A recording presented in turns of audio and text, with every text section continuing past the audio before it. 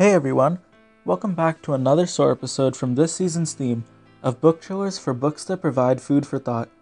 If you haven't already, be sure to listen to last week's episode on A&P. Today's episode is on the science fiction novel about American politics, All the King's Men, which has also been made into a movie that won 3 Oscars and has a 97% Rotten Tomatoes rating. The story begins with the protagonist, Willie Stark, who lived a life of poverty but ended up becoming governor of his state.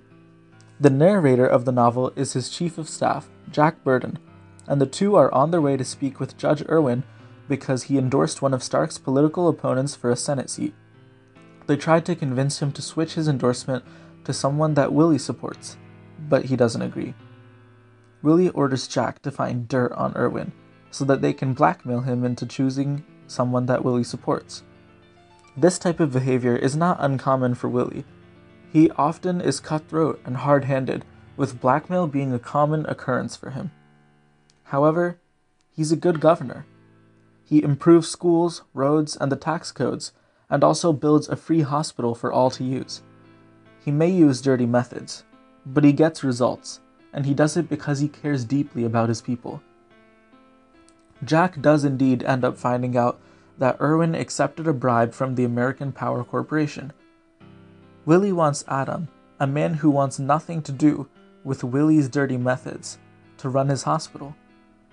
Willie shows him evidence that Irwin and Adam's father, former Governor Stanton, were involved in the bribe with the American Power Corporation, insisting that backhanded tactics are sometimes necessary to get things done.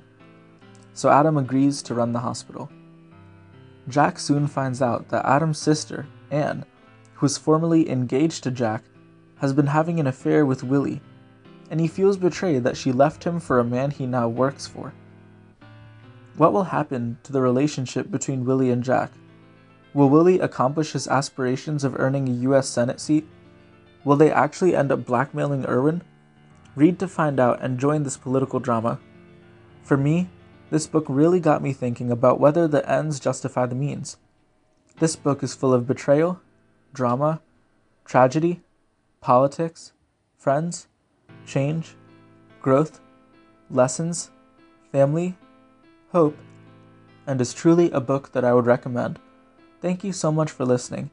If you enjoyed today's episode, be sure to leave a rating and a review, and to spread the word about SOAR to help achieve its goal of promoting reading. I implore you to soar.